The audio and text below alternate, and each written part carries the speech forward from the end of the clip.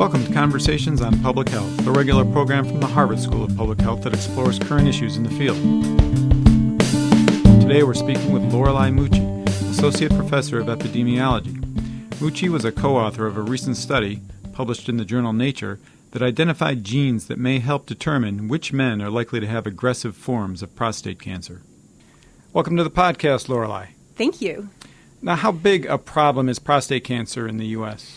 Prostate cancer is a major cause of morbidity and mortality among men in the U.S. Each year, over 200,000 men are diagnosed with prostate cancer. And during a man's lifetime, 1 in 6 men will be diagnosed with prostate cancer in the United States. It's also the second leading cause of death from cancer in the U.S., and 32,000 men will die from prostate cancer each year.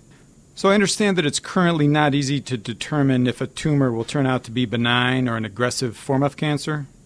Right. So although prostate cancer is the second leading cause of death from cancer, most men with prostate cancer will die with their cancer rather than from their cancer. So in fact, it is really one of the biggest challenges is to identify which men have a potentially bad form of prostate cancer and really require immediate treatment versus those men for whom we could just observe them and monitor them carefully.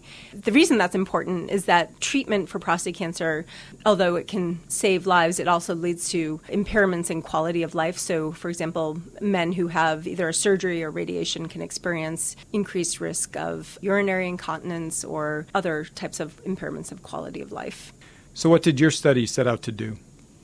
Our study was a collaboration with researchers at the Dana-Farber Cancer Institute and the Harvard School of Public Health.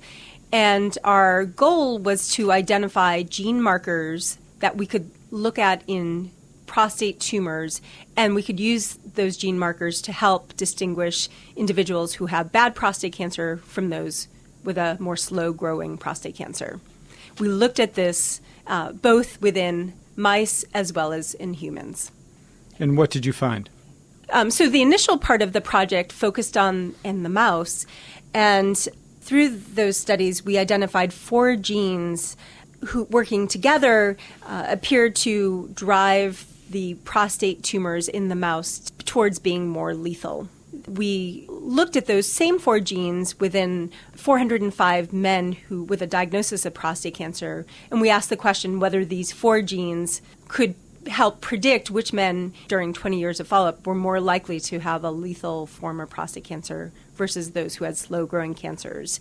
And indeed, in the human, within this patient cohort of 405 patients, the 4 gene markers, together with information on what the tumor cells looked like under the microscope and about whether the cancer was still localized or not. Together, this information did a much better job at predicting who was at greater risk of dying of prostate cancer during follow-up.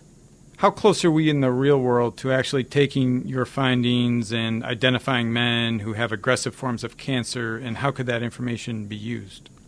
We are currently testing these same 4 genes in additional patient cohorts, validating whether these markers remain strong predictors of prostate cancer mortality are very important in order to take it to the next step, which is to bring it into the clinic and to use it as a test when men are initially diagnosed with prostate cancer. This has been a Harvard School of Public Health production. Please visit us on the web at www.hsph.harvard.edu.